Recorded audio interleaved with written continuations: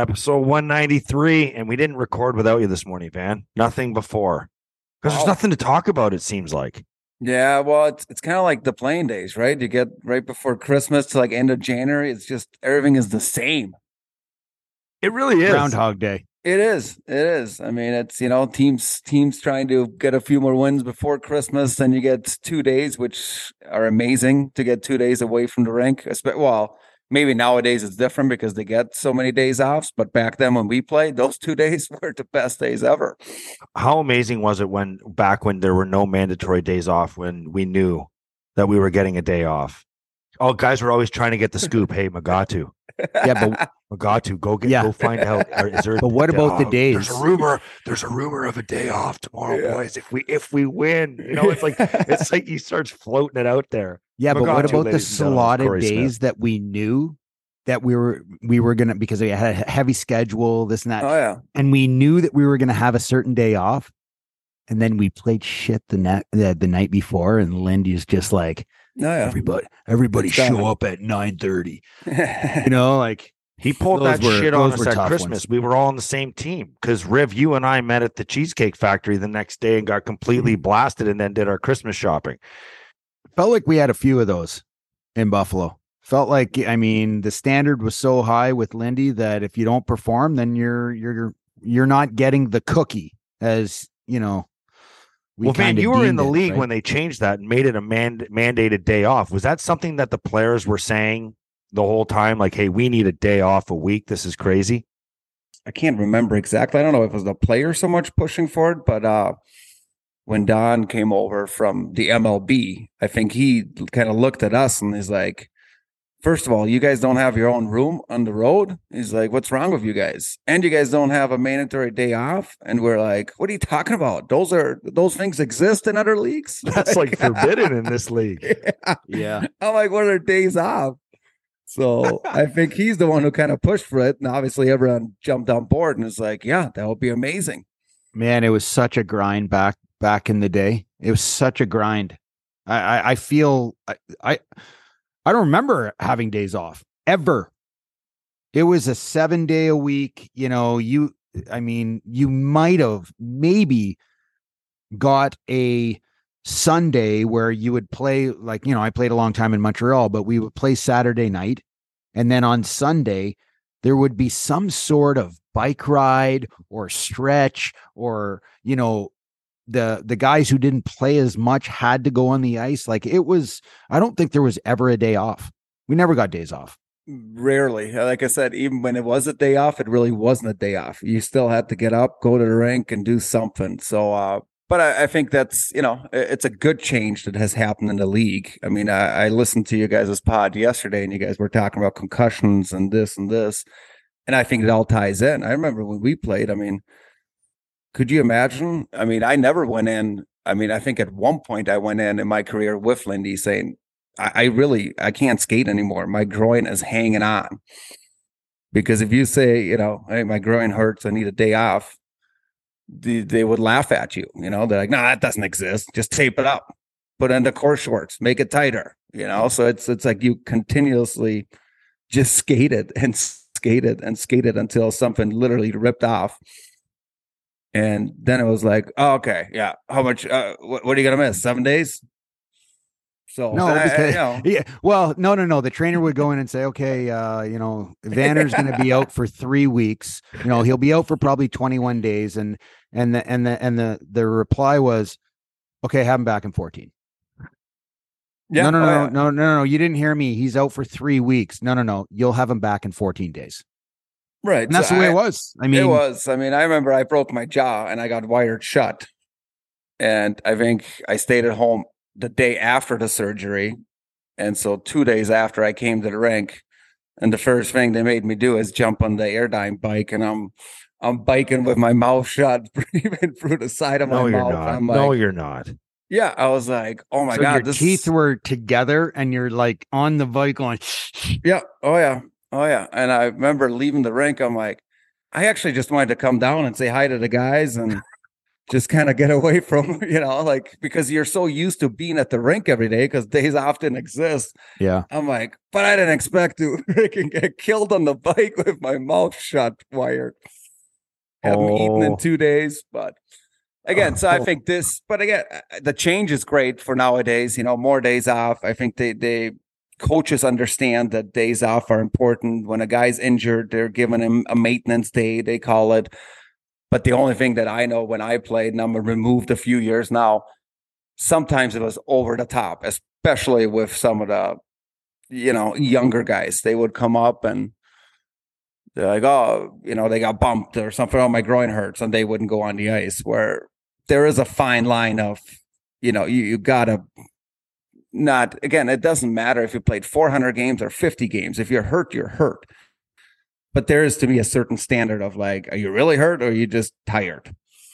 So, and you know what? There's something to be said for mental fatigue in the league too. Well, they started to do a lot more analytics on that. Do you remember that? They started to kind of really start to monitor, because at the end of my time in Buffalo, and you were there, Vanner, and so was Petey, they started with having us wear heart monitors on the ice, which basically gave your resting heart rate throughout a practice.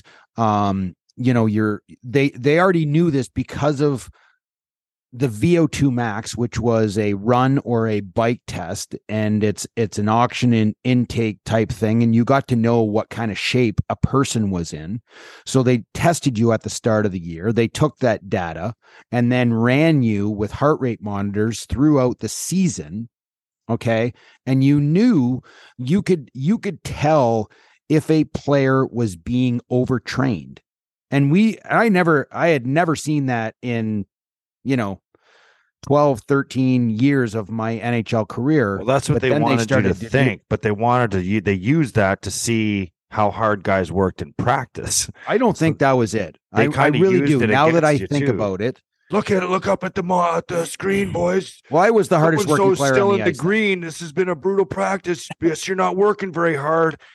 In my opinion, I think you guys both have very good points. In my opinion, from day one, because I grew up in Europe and we did a ton of this growing up. So this was nothing new to me. I even did this when I was 12.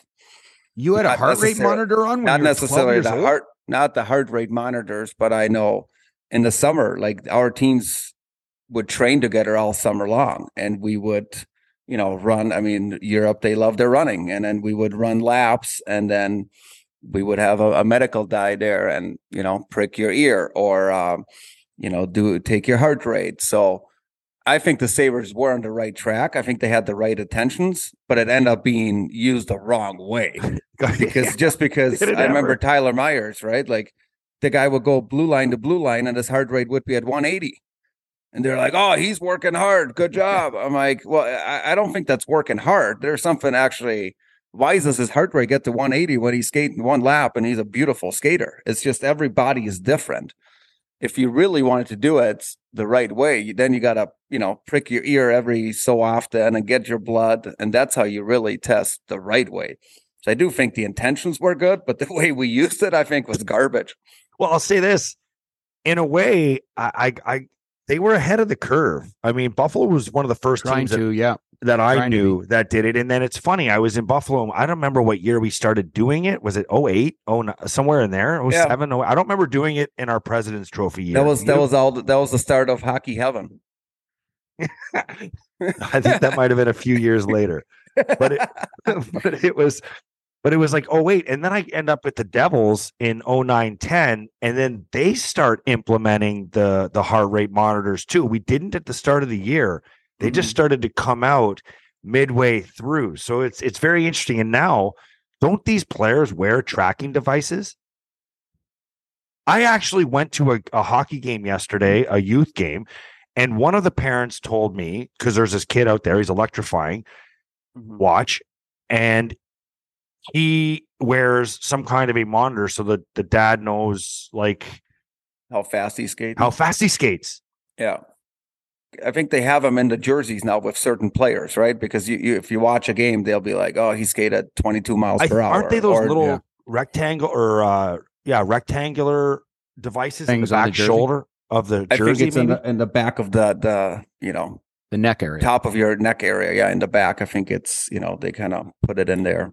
I think they're starting to understand is what you're ultimately trying to get is peak performance throughout a very long, demanding season. There's players that play different minutes. There's players that play not the same amount of games. And ultimately, what you're looking for is peak performance all the time. I think they're realizing, and I think what they've done for many, many decades is that they put everybody in the same box.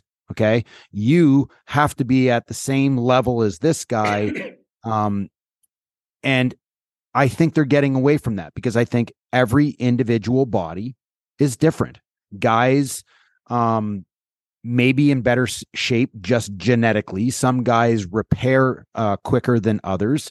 And I think you have to not put everybody in the same box. So they're trying to figure out what is the best way for each individual player. What is the best course of action for that one individual? So when he goes and plays the game, the next night, how do we get the peak performance out of him? And I think that's the direction of where the NHL is going, which is, I think, the right way of doing it. Because you can't put everybody in the same box. When and I think I've mentioned this before, when I got traded from Vancouver to Columbus, and John Tortorella was the coach. And I remember calling Steve Bartlett, and I'm like, man, I don't know if I'm going to do this. I might just go home. And he starts laughing. He goes, no, I know Torts. He's awesome. You'll love him. I'm like, yeah, I don't know about that. And within one day of knowing John Tortorella, I did. I loved him because I've been coached hard before. So I don't mind getting yelled at. I don't take it personal. I actually, if anything, it fueled me. But that was the first team I've ever played on where I felt like I needed to practice more, because he was all about game days. Prepare yourself for games. So the days in between. And again, you got to think this is trade deadline. So late February, early March, we had a good team. And he was all about days off. And we would have a day off the next day, morning skate. And he didn't care if you come to the rink. He goes, I don't care what you do. Do whatever you want. Be ready for the game. It was all. And that took me a few weeks to get used to, about not practicing and not, the puck touches or whatever. But once you get used to it and you know how to deal with it, man, you had some great energy in games. That would be hard to adjust to. Yeah. I mean, again, did you ever just not go to the rink? I did, actually, because again, I was by myself. So I lived literally in an apartment 20 seconds away, and I would come to the rink and just to kind of hang out because I'm bored. So I would go there in the morning, and I was like, maybe I'll go on the ice and, just mess around for 20 minutes. And I remember Torts, the first time I did it, he's like, what are you doing here? I'm like, I don't know. I'm bored. He's like, get out of here. He's like, you don't need to be at the rink. He's like, you played this many minutes. He's like, go away, go for a walk, do something else. Is he misunderstood? Like, does he actually have full-on battles with his players? Like the thing with who's the guy in Winnipeg now, guys? Dubois. Like, he was hard on him. He was very hard on him. But I think you saw his best games. It was there times I think he could have got handled differently, for sure. But I think the player could have handled it differently too. So I think he knows how hard to go at certain players and to elevate their game and help their game. So I do think he's misunderstood. I mean, again, his training camps, I didn't do a training camp, so I can't speak of that. Are they over the top? Sure. But I think that's his old school mentality that he won't change. But during the year, I think he knows what kind of team he has and what he needs to do. Like he's as hockey savvy as it gets. Do we remember back though when he was with the Rangers? He had some harsh words for Hagelin, if I'm not mistaken, and I feel like that might have been the final straw for him there. I don't know, but what I can tell you is when he was in Vancouver, and he was only there for a short amount of time. Yeah, he went after the Flames' whole team, which I mean, I kind of loved. I'm like, look at this guy, loves his team, like. Yeah, but when I got to Vancouver, Tortorella's topic came up with the Sedins and the Edlers, the guys who were there with him. Those guys loved him. And the reason I heard he got fired there is because he was battling with the owners because they thought they didn't practice enough. And he was like, especially Vancouver's travel schedule is crazy. You're gone as a long flights, and he was himself and given days off and 2 days off in a row sometimes. And that was his philosophy. And I think him and the ownership just didn't see it the right way. And that's why I think ultimately he was let go. But he was really liked by the players there. But I want to ask hold on, Riff. Hold on. Wasn't Vancouver the team? Because we were talking about the heart rate monitors at the start. Wasn't Vancouver the team that monitored all the sleep and everything with the players? Was that before or after you got there? That was before already. I think they were the first team that did like all the sleep studies on the road. When to fly, when to stay overnight, and this and this. So I think you're was right that Torts? Was Torts there for that? I don't know. I don't know if he was there for that or not. It's amazing when you think of Torts with how many teams he's been on, how much he's seen, how much he's put in his own personal bucket as this game has evolved. Okay. And the game's evolved. If you're like, you look at Lindy Ruff in New Jersey, he started off in for the Florida Panthers as an assistant coach, went to Buffalo for many years, moved on to the Rangers, then Dallas, and now he's in New Jersey. And you have to evolve, and you have to learn and be able to take in things, analytics, all of it. It has to be used in today's game, because all you're doing is you're trying to put the best product on the ice, right? And I look at Torts and I'm like, how much he has to give to these players, because he understands the game. He understands the game when it was back in the 2000s, early 2000s, but he also understands the game has changed, okay? And I just go back to the Pierre-Luc Dubois, who is a 3rd overall draft pick to Columbus Blue Jackets, has some great seasons there, and then all of a sudden he literally asked for a trade. And I just don't understand how soft these players are. It's like and then he goes out to Winnipeg, and you have a team right now that's number 1 in the Central. Okay. Winnipeg is the number 1 team in the Central, one of the top teams in the league right now. They remove their longtime captain in Blake Wheeler. They bring in what we perceived as a Band-Aid type coach, but insanely veteran, related, right? And you ask yourself, I was going to ask Vanner, because he's played with him, like, what do you think Pierre-Luc Dubois is going to do in Winnipeg? It is a game-changing signing. Well, hey, Van, is it not amazing that he just went from a John Tortorella discussion and now we're talking Winnipeg?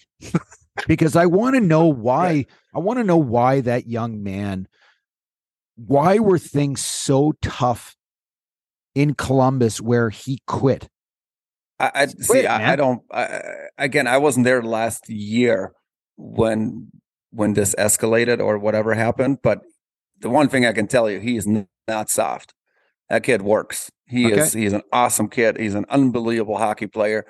And I actually saw not he plays a different game than me, but I remember those young days, and I would talk to him with me and Lindy. That's kind of how I saw Torts treating him. Maybe not to the level, but he would take it. I mean, he was not a whiner. He was not at all, and he would show up the next day and work and put the effort in and everything. What I think happened is that he wanted a long-term deal because he thought he deserved it, and they didn't give him.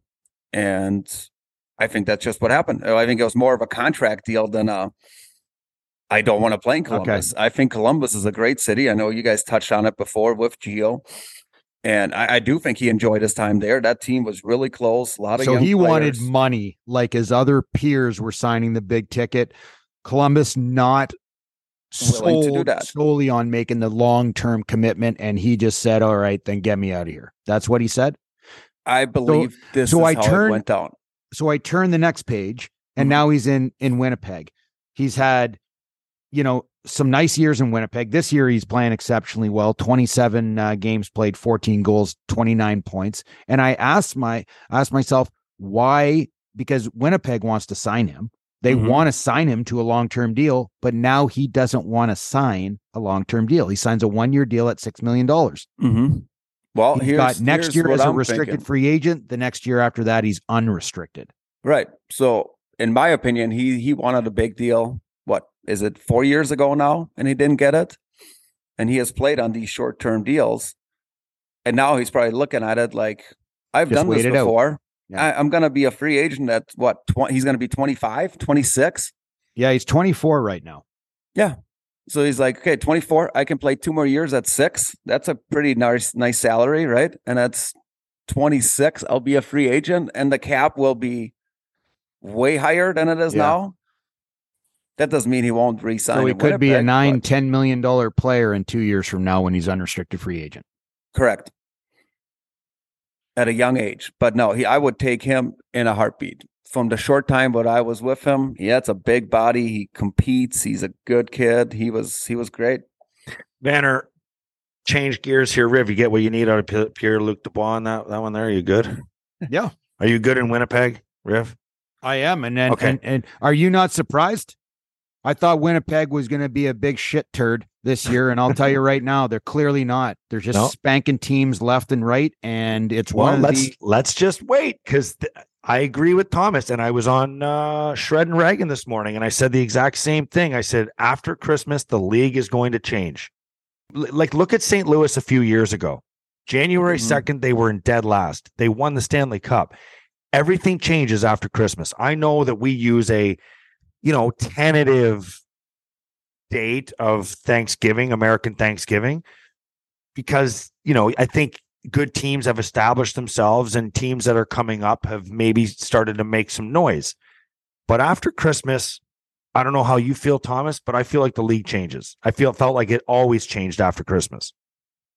Oh, absolutely. Especially with these teams with new coaches, right? Or teams that have not just 2-3 new players, but they have 6, 7, 8 new players. All of a sudden, they know their surroundings away from the rink, and they know the system. They know what's expected for them. And it's just each day gets a bit more comfortable. And as you said, I think as much as today's game is wide open, 2-on-1, 3-on-2 rushes, breakaways, those slowly go away, just because I think you are 40 games in. That high energy is slowly not as high anymore, because you are 40 games in and you play a bit differently. And the teams with the best systems, best goaltending, really good defensemen, they tend to do a bit better that second half. I think young players too. There's a lot of young players in this league. It's a younger league than it's ever been in the history of the game.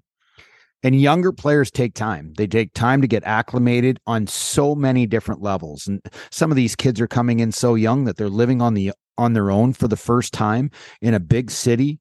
They're trying to figure out how to cook their breakfast, their lunch, their dinner, trying to do their laundry. There's a lot of maybe like get settled games into the season. Well, they're trying to get furniture. They're trying to buy a TV.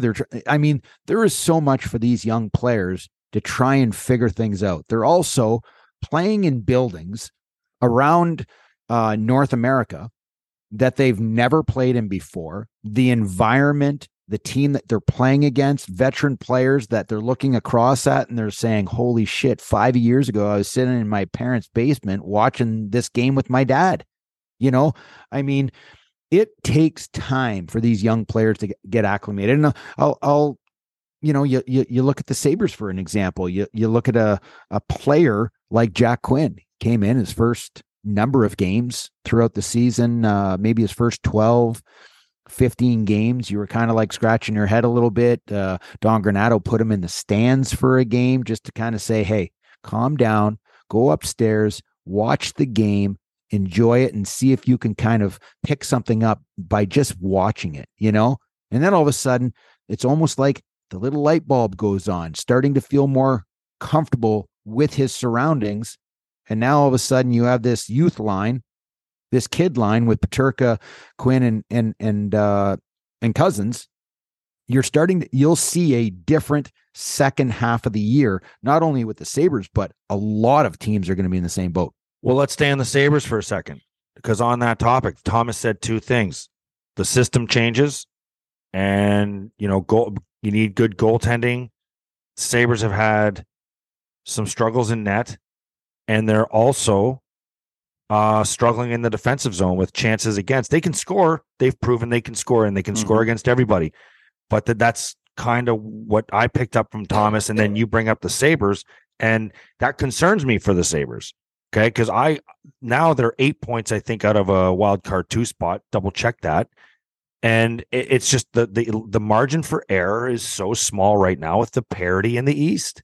There's no real question. Well, you look at the Pittsburgh Penguins that the Sabres just played. Okay, Pittsburgh Penguins 2-3 weeks ago were well out of a playoff spot. Okay, they were struggling as a team, struggling to find their identity. It's a veteran-laden hockey team.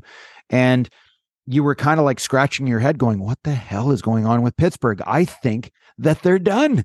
I think that this glory days of Malkin, Crosby, and Letang, and now these days are over and they're finally showing their age. And then all of a sudden, you blink, and 1 week they play 6 games, play 6 games. They win all 6, and now they're sitting in an unbelievable playoff spot with a shit ton of points. Do you know what their record has been over the last 17 games? 17 games? I do not. Well, it's just I only know this because it was on the screen today. Well, it must be close to probably 14 wins, I would say. 12-2-2. 12-2-2. 12-2-2, yeah. I mean, in 17 games. And the funny thing is, you look back 3 weeks ago. 3 weeks ago, not 17, this that's team 16. was not 13-2-2. Position. Sorry, 13-2-2. Well, it goes again. That's a team that's been there, done that. No panic, right? They went on that West Coast swing, and then Sabres, I think the week before, went on that swing early in the season. Won every game besides Seattle, I remember. And they're like, oh, what a great road trip. Pittsburgh follows that up, and they lost, I believe, every game. But those are teams that don't panic. That's a coach that's been there, done that, and they obviously figured it out. And then they'll be right there. I mean, but it also goes back to Vanner. When is this team going to drop off? When's the team going to drop off? Their top 3 centers. You have Sidney Crosby, who's 34, and I think Evgeny Malkin is 35. Then you look at Jeff Carter is 35. I mean, they're not a young team. This is not a young hockey team. And you ask yourself, at what point in time is there going to be a breakdown or a slowdown from these teams that have been, it feels like Pittsburgh has been in the top of the league for 2 decades. And it's just irritating, and I'm getting bored of it. I want something fresh. And you look at Washington Capitals right now. You're starting to see maybe the age of some of those players. They're starting to decline. Washington literally led their division every year for a decade, and they're starting to falter. And the question is, what teams do you think that have been in the top of the league for so many years? When are we going to see a fall off of one of these teams? I just don't see it with Pittsburgh. With Pittsburgh, I don't see it, just because you touch on the older stars. I mean, Crosby's still playing at an elite level. I think would really help them, and I go back 4 or 5 years ago, is Jake Gensel. Jake Gensel and Crosby, they fit. Jake brings the hockey IQ off the charts, and I think it rejuvenated a guy like Crosby again. So you have that pair. You can stick anyone with them, and they'll be good. But I think what's made Pittsburgh good over the years, they always find those good depth players. Rust is unbelievable. They brought in a guy like Zucker. If he can stay healthy, his speed is a difference maker. They bring in Raquel. So it's not, you talk about the older guys, but they always find someone a little bit younger who brings. Yeah, but the thing is, kind of like Chicago's done over the years, not lately, but where they kept those 2 guys, Kane and Taves, Keith and Seabrook. Like it's no different. They have Crosby, Malkin, and Letang, and then now they're working around, and they keep cycling in players and finding the right players, and they've given up first round picks year after year after year to go and get these guys. Exactly. But then you look at the Caps, and I think that's a team that's going to fall off, because if you think of the Washington Capitals, who is their youth that's making a difference? I think they brought in that Manta, who they wanted to take over. Manta's got to be what, 25? Right, 25, but that's young. Like 25 is not old by any means. In this it's league, not it's 22. middle-aged. It's middle-aged, but that's your prime hockey, right? Yeah. Like that's Tage Thompson territory. And I think, that trade they made with Detroit a couple of years back, I that's what I think they were hoping, that a young guy like this could elevate a Kuznetsov again or whoever. And it just hasn't happened on that team. So I see that team. I mean, I think it hurts tremendously that even though he's an older player too, I think he's 34, and that's Backstrom. Backstrom. I mean, Backstrom is world class. He's still playing at a high level. You look at Sidney Crosby. It's just kind of like, I mean, this guy's 34 years old. He's got 17 goals, 38 points in 29 games. Yeah, like, I mean, he is still playing at a super elite level. It's just mind-boggling, these older players right now. And playing with this new generation of speed and skill and hockey IQ, the game's never been faster. And it's almost like, it almost benefits guys like Sidney Crosby, because Sidney Crosby has never been known for his skating. He's not a bad skater, but he's never been known for elite skating, but he knows where to go on the ice. He knows his passing is super elite. Like, he's just, the game almost benefits him more than what it was when he came in the league. He's not for sure. I think today's game, I mean, you look at a guy like Patrick Kane. I mean, Patrick Kane could literally play for 10 more years. You put him with the right players, how smart he is. He doesn't need to skate the game at a high level. His hockey IQ is just off the charts. His hands. Where's he going, man? 2 steps ahead. I think he's going to the New Jersey Devils. Why do you say that? I don't know. I think he would be. I'm a big Patrick Kane fan. I love his game. I would love to see him on that team. I think he would be awesome. And that team. And what is their cap situation in New Jersey? They have a little cha-ching to they've got $66,000.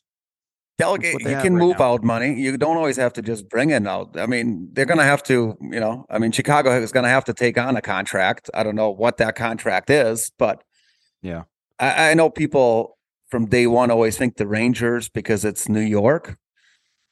But I think New Jersey's, we have touched on this a few times. That's a legit team. Night in and night out. That's a legit hockey team. And I think the way Patrick Kane plays the game, he can step in tomorrow and play with Hughes and Pratt and be like, this is, God, am I having fun again? This puck is just getting snapped around. Like, it's crazy, the young guys that they have. They're being led by Nico Hischier, who's what, 22 years old. Yeah. You got Jack Hughes, who's the number 1 overall pick. Then they have Dawson Mercier, who no one really knows about this kid. They don't even talk about him, but Dawson Mercier was drafted 8th overall or 18th overall. He's a first round draft pick, 21 years old. I think they have another kid in the lineup, another young kid that Shagan. God, now I'm sounding like riffs. Yeah, it's or Holtz or something like that. Holtz was a super high. Yeah, he's a Swedish kid, but there's another kid. He's not Russian, but maybe. Well, I think that's going to be something. tough for them to make that money work, gentlemen. I know I know it's going to be. What I'm saying, right, Petey? They'll pick up half the salary. Who cares about the cash? I think he's making 6.9 in actual salary this year. Mm-hmm. The only way of doing that, he's going to be $5.25 million, and you're not going to. You're not trading Andre Palat. I could see the Alexander Holtz, that guy I just named. He was drafted in 2020. He's a 7th overall pick. He's currently with the big club right now, so he's only 20 years old. I could see that guy being in a package, but they're going to have to move out one of 2 players. They're going to have to move out Thomas Tatar, who makes $4.5 million, or they're going to have to move out Andreas Johansson, who makes 3.4, and that still might not be enough money. Well, they can. I don't know if they can do this. I have to check, but you have Corey Schneider on a buyout at $2 million, and you got those 2 guys on long-term IR, Mackenzie Blackwood and Jonathan Bernier. That's average. That's about $6 million right there. If you want to try to, if you're really bought into your goaltending, but I don't want to get too far into that, but I think that's an interesting spot, Thomas. I think that teams always make it work, right? I mean, Tampa seems to make it work. These GMs are pretty creative. I'm not. Someone will go on long-term IR just for the sake of it. Hey, you want a week off? Interesting. You keep bringing up, like, everybody talks about Patrick Kane, and he's still electrifying. He's still playing at a high level. Yeah. But if you're looking at making a playoff run long term, why wouldn't the conversation for Jonathan Toews be coming up in all of these top teams in the league, for not necessarily going in there to be the number one or even the number two center, to funnel in to say, we need the leadership, we need the defensive minded ability. He's still playing at a pretty high level this year himself. He's another guy that, I think you could get a lot for Jonathan Toews, because I don't think he's going to play much longer. No, I don't think so either. But I think he's a good fit for different teams, just not the way the Devils play. That's why I put Patrick Kane. They're all speed. They're all speed. I think actually Toews might be a better fit for the Rangers, because I see more of that third line pairing, as you mentioned, shutdown leadership. And they have enough top six guys, or I don't know if they have enough top six guys, but that's not the role. Or even like a Dallas Stars, like who that's my surprise in the West. I mean, that's a fun team to watch. Just like Jersey is in the East. Yeah. The Stars, I thought the Stars would be okay. I did not expect them to be this good. Who fits in? Who Jonathan Toews' system fits perfectly with? Winnipeg. Isn't he from there? Yeah. Carolina Hurricanes. Yeah. They have their number one center in Sebastian Aho. They have their number two center in Jordan Staal, the captain. And their number three center is Jasper Kotkaniemi.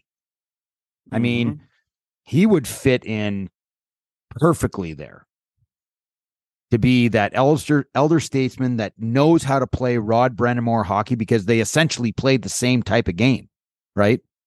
Yeah, that's a great team. Yeah, it's a team that actually I think everyone expected to be really good, but no one really talks about them right now, because they don't have any sex appeal to them. Every single team we talk about, Dallas, we're talking about Jason Robertson. You look at the next team, Pittsburgh Penguins. You're still talking about Sidney Crosby. You just go through. You look at those top teams; they all have Boston. guys. You're sitting there talking about Boston. Who are we talking about? It's the same guys over and over. Pasternak, Pasta, and you're talking Bergeron. Then you're talking Toronto. You're talking Mitchie Marner, and you're talking, Matthews. You look at Vegas. You have Jack Eichel show that's just shredding it right now. Pittsburgh Penguins, Winnipeg, Dallas. When you go down to Carolina, who's the number 8th team in the league right now, where's their sex appeal? Yeah. Who's their goaltender? Who's their goaltender right now, Van? Where? I'm sorry, I wasn't listening. Carolina. Chenkov. I don't know. All right, good answer today. Because I wouldn't be able to name people on the. Let me ask you something, asshole. Why do you put people on the spot? Like, just tell us. Because I would expect you assholes to know the league. Oh, shut up! Just because you're looking at it. For the most 20 part, minutes ago, if I asked you, you'd be like, "Oh, fuck." Where Anderson is there, and they the reason why I asked that, what's his name, is because I can't name. I literally cannot name you the two goaltenders that are on Carolina, and they're 8th in the league. Who is their top point producing defenseman right now? Could you tell me that? Yes, Brent Burns. Okay, I wouldn't have been able to answer that question. Well, know the fucking league. Know the league, Craig. And besides Sebastian Aho, okay, and what's the young kid there? The Russian, help me out here. Svechnikov. Who is up there in points in Carolina to be an 8th team in the league? And I can't name you the players. They don't have the sexy players on their team. They're extremely well coached. They're extremely well structured. They don't have the sexy players because they have the players that will all buy into Rod Brenamore's system and the way that he wants to play and win games. And they've been insanely, and I mean insanely successful in the last number of years since Rod Brennamore took over that team. So I agree. That's a well-coached team. Nakash, how do you say his name? Martin Nisas? Nisas, yeah, he's a Czech kid, I believe. 28. He's leading the team in points. Sebastian Aho's number 2. Svechnikov's number 3. Brent Burns number 4. Martiniuk is number 5. But it's a drop off at that point. Seth Jarvis. Yeah, they score by committee, but they roll lines. They play just a fast brand of hockey. Their D is really, I mean, all of them skate well. I remember playing against them when Rod first took over. I'm like, they're all over you. So that's a team that's, I mean, had success and is going to continue to have success with him coaching. Do they have enough though, Vanek? Do they have enough? Like, wouldn't you, like, we're talking about Jonathan Taves, but isn't Patrick Kane the guy that team needs? I don't know if he fits in there. I think they do have a guy, Pacioretty, who they traded for. I mean, if he comes back, that's a big weapon right there who's going to fit in nice, who can play that system, big body, can skate, can shoot, simple. I think Patrick Kane might be a little bit too creative for that team, if that makes any sense. Really? But don't you think, again, when you're talking about trying to get over the hump, it's like the one thing when you start to hit the elite teams in the league in the playoffs, whether it's Tampa Bay or the Vegas Golden Knights or these top end teams, they all have something. They all defend well. Okay. They all defend which Tampa does, but they all have game breakers. And you look at in Carolina, when push comes to shove and playing against another elite team for a 7-game series, do you have a game breaker? And I don't think they have a game breaker in Carolina. But okay, I understand your point. But now everyone always brings up Tampa, and rightfully so, because they have won, lost in the finals, right? And for multiple years they've been there, done that. When I ask you playoffs, Tampa Bay Lightning, who's the game breaker? What's the first name that comes to mind? Well, Kucherov is, I think, what you're looking for, right? No, I would say the guy I'm looking for. I would say Point, the guy that I deem a game breaker when I think of Tampa Bay in let's say in overtime, they actually have a couple. They have Steve Stamkos. But that's not the guy he's looking, and they looking for us to say Stamkos, aren't you? No. Oh, no, really? I have Point as my game breaker. I just think that he just seems to play the game, especially in the playoffs. Like his game is literally perfect. I think he's actually going to say Vasilevsky. Oh no, he's going to say Hedman. No, Vasilevsky. Again, that's the thing. Every name you said is a game breaker. But look at how many game 7s they have played or elimination games, and who's the one who lets up less than 1 goal? It's Vasilevsky. Yeah, when you have that goaltending, it's then you're up front. You can take more chances. But is it goaltending or is it like, oh my God, I think they have super elite defense core. Like their defense core is unbelievable. And their offense is unbelievable. He still gets hung out to dry, man. And he's there. Man, look at Toronto's series last year. I mean, Toronto at times played unbelievable against them. And then all of a sudden they can't score. They get frustrated. And then, then the big guys by Tampa all of a sudden in the second period get going. And before you know it, it's 2, 3, 4 goals. Yeah. So it's to me, it does in the playoffs, especially. It comes down to goaltending. And that's the biggest difference. I think you put a different goalie at Tampa. Can they still win? Yeah, they can, because of all the weapons you have mentioned. But man, it gets a lot. Like you put like last year's, I mean, Colorado is a great example with Kemper. I think that's a team that won with a certain style, especially offensively, and they bought in defensively as well. Yeah. But you put a different goalie than Vasilevsky in there, I think the last 5-6 years look way different in Tampa than what they look like. It changed when this is not a cheap shot at Bishop. He had his time in the sun. But it changed drastically when they got rid of Bishop. The team change. Petey hates Bishop, man. I don't hate. Yes, you do. You hate him so bad. I don't know. 6'7", he's injured all the time. Here's a reason, right? I mean, I've been a suitcase, so I'm not saying Ben and the other Bishop is reason a why, suitcase. now he's a Sabre. Right. I forgot he's a Sabre, and they and that helped them sign. Yeah, Craig's looking it up. Wait, he's a Sabre? Yeah, they traded for his contract in the offseason. Right. So that they Ben can Bishop's help the Sabres or help Dallas sign Robertson. How many times has Bishop been traded? That usually doesn't happen, right? When you have a goalie who's 6'6", 6'7", can play and this. He's 6'7", 210. Yeah. 36 years old, and he's played on St. Louis, Ottawa Senators, Tampa Bay, LA Kings, and the Dallas Stars. And he had some great years. But I just think, you know, very good years. Yeah. There's goalies that I think you hit a height and it's like your risk of injuries. I think it's there. I just feel that way. Same with Devin Dubnyk. But it's again, goaltending is, I mean, what's the ultimate size for a goaltender? Because it started to get to a point there where we're starting to see all these goaltenders 6'5", 6'6", 6'7" start to sneak into the league. And now it seems like it's dialed back a little bit, back to like, you know, the prototypical kind of 6'2" type goaltender. Like, I don't think the size of the goaltender is the factor. It's about the movement of these guys. I think, you know, there's like, you look at that. Who's the guy in Nashville? Soros. Yeah. What is he, like 5'10" or something like that, or 5'11"? And he is absolutely spectacular.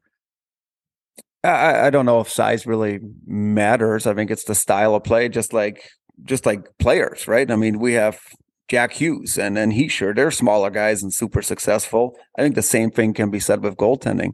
I mean, that Spencer Knight in Florida, he's, what is he, 6'2"? He's not 6'6", I don't think. No. He's a nice that. Well, that's what I'm saying. Like, you look at Devin Levi. Devin Levi's coming in. He was one of the traded from Florida for Sam Reinhart, and he has been through the roof spectacular in D1 hockey. And, you know, he'll be in a Sabres uniform soon.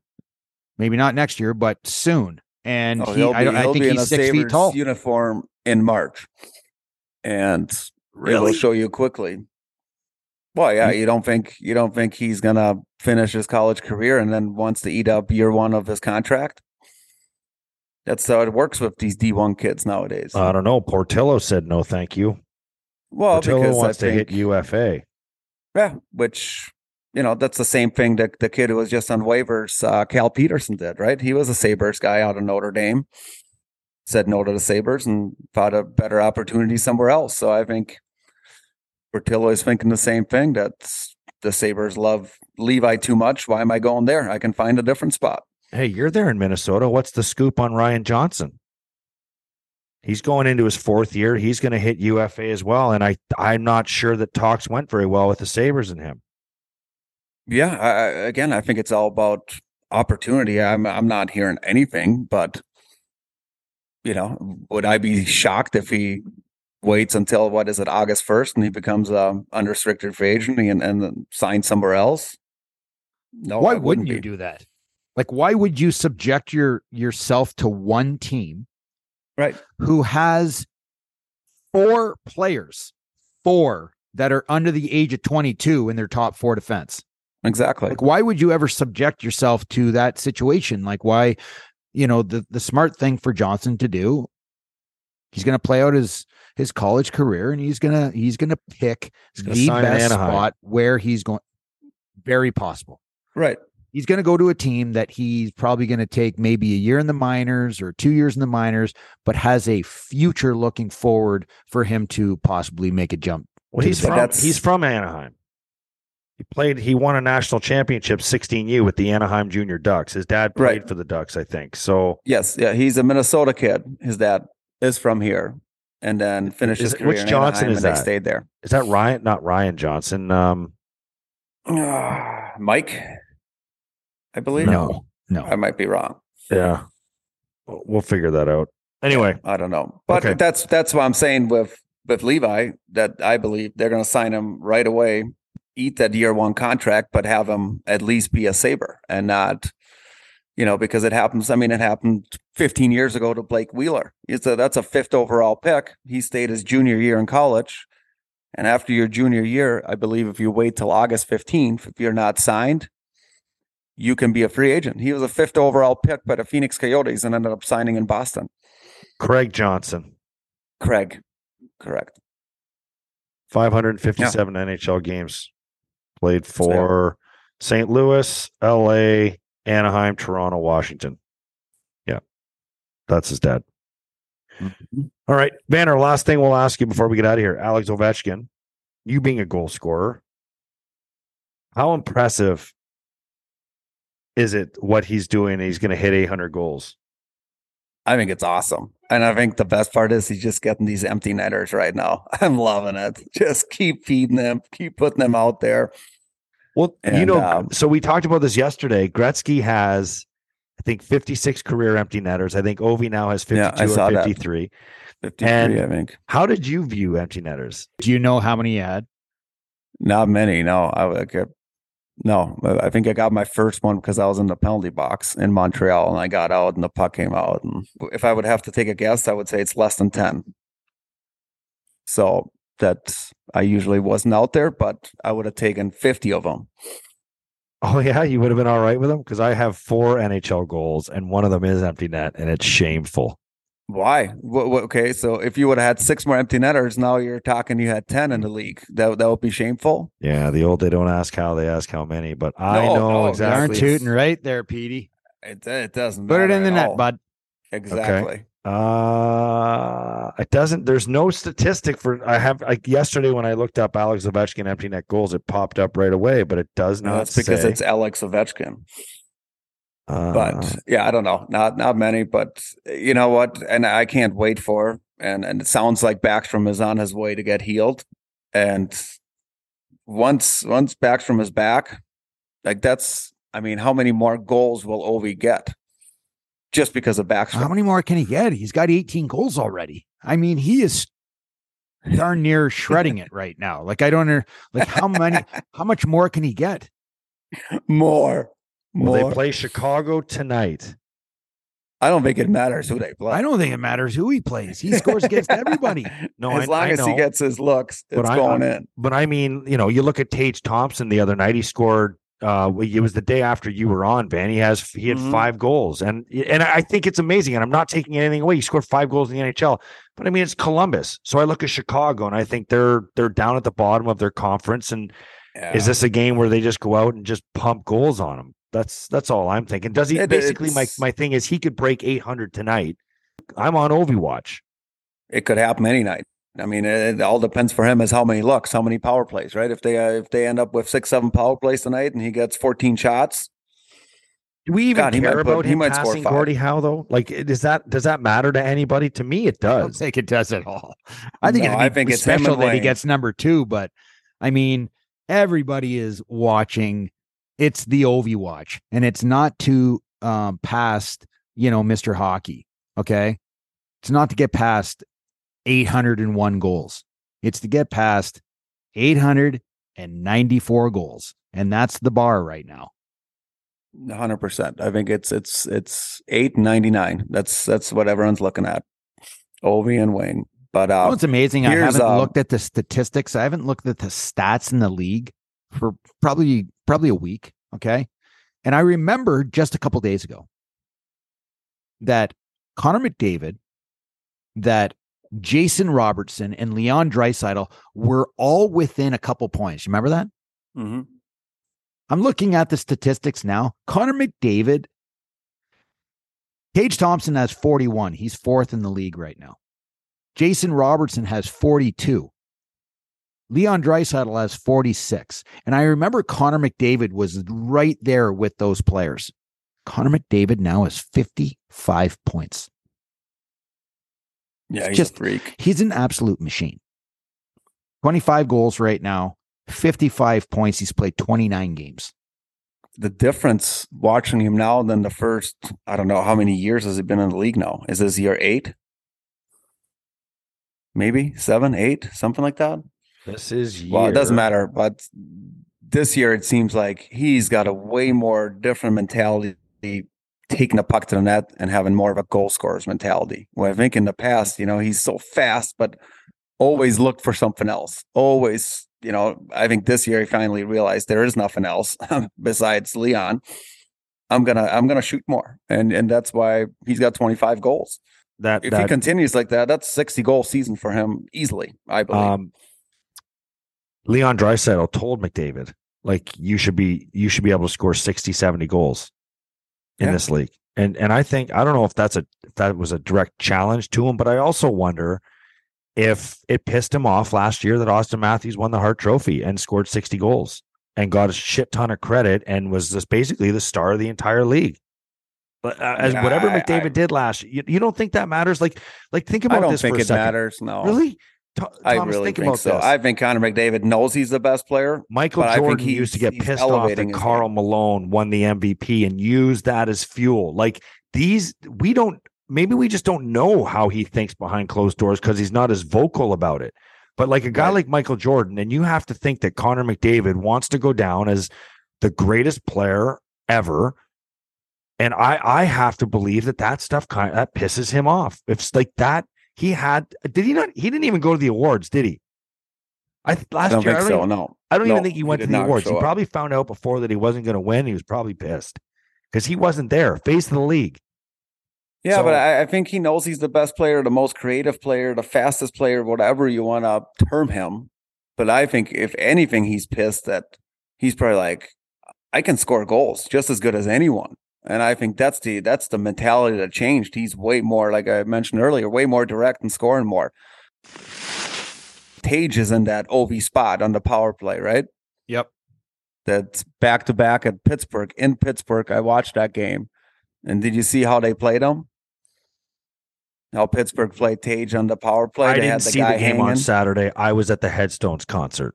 Oh, nice. That's right. I heard that story yesterday. Yeah. I was at the Headstones concert. Hell of a show, by the way. Carry on. So what happened on Saturday? Give me the breakdown. So obviously, Tage is in a status now as a top 5 player, and then his shot is just, that one-timer against Columbus at 100 miles per hour, that's unstoppable. That is unstoppable. And they shifted a forward over and took his one-timer away. So now he was coming over the top, and it's just confused them. So it will be interesting for me as a power play guy and watching a lot of, games and coaching, high school hockey, how Donnie Granado and Matt Ellis and the staff reacts and changes the power play. Because in my mind, I got some ideas how I would open them up. Well, I know how it has to be done. You're a PK guy. How do you know? Because I know. You notice that do you notice that I was staying quiet, Greg? I'm not going to sit here and have a fucking power play conversation with Thomas Vanek, okay? But no, listen, wait. I did play power play. I know you. And I did kill penalties. You and Saku Koivu or what? And when I say this, when I say what I'm going to say, you guys, I think, will kind of understand where I'm going with this. So if you were to watch the greatest power play goal scorer of all time, who is it? Alex Ovechkin. Okay. Followed by Dave Garbage Truck Andrechuk. So when you look at Alex Ovechkin and how Washington has run the power play for years and years and years and years, Alex Ovechkin is the afterthought on the power play. They are so elite when it comes to running the power play. And I'll just talk about, a year ago, they had Kuznetsov, who's down low on the goal line. They have TJ Oshie, who's in the slot. They have Backstrom, who's on the half board, and they have one of the best power play specialists in John Carlson. Thank you. There you go. These guys. I never even thought of the Washington power play. Okay, so listen to me. These guys play on one side 90% of the time. Am I right so far, Vanner? You're very correct. Yes. Okay. So they are so elite with Kuznetsov, Backstrom, Oshie, and Carlson that if they're going to leave the one-timer open for Carlson, he's going to blast it. Okay. If they're going to leave down low plays, then it's going to be the TJ Oshie connects off. They literally run the power play on the opposite side of where Alex Ovechkin in. And then you have Alex Ovechkin that everybody forgets about because there's so much elite status on the other side of the ice. You have to defend it or they will score that way. And the one time that the other team gets out of their position to take away Ovi, it goes across to Carlson, Ovi, and a one-timer, and it's in the net.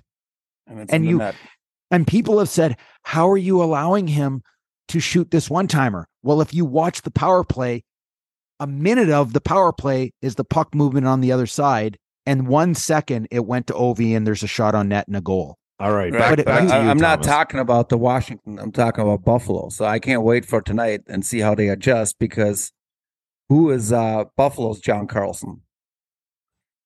Darlene. Well, it's going to be Darlene, but he's on a different, he's not in his one-timer. So Darlene is not quite as dangerous. And then it's going to be who is the Backstrom on the half boards. Right. That could be Dylan Cousins. And then who is the guy in the slot? Who is the guy? You know what I'm saying? They're going to have to alter their power play a little bit. Who do you think it should be? Focus Thomas? off. No, Darlene has to be on the top just because he's so smooth and he can see the ice.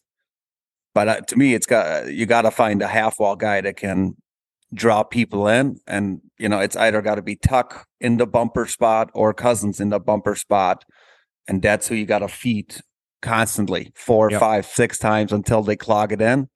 And then whoever plays that half wall, I don't know if that's, Skinner is out. Is he good enough? I don't know about his passing. Middlestad's crafty. He can make some plays. Yeah, he can also What hand turn shot it over, does it have to be, in your opinion?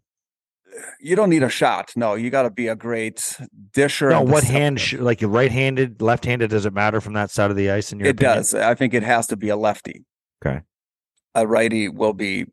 It's too easy to take away with the middle with a right-handed shot on the half wall. So that's kind of what I'm going to be looking tonight of how they're going to adjust their power play, because Pittsburgh, I thought, did a fantastic job. And Buffalo was rolling over the top and nothing was open. They got frustrated real quick. Well, my 8-year-old nephew told me last night, Jeff's son, Gavin, that the Sabres fiddle with the puck too much. That's what he said. Yeah. He watched the game on Saturday, and his analysis is, Uncle Andrew, the Buffalo Sabres fiddle with the puck too much. That's a wrap on another episode of After the Whistle. Don't forget to follow us on Twitter, After the Whistle, and at Craig Rivet 52, at the Instigator 76. And you can find us, as you already know, on Apple, Spotify, and YouTube, and anywhere else where you can get your podcasts. Thanks for tuning in. Don't forget to spread the word.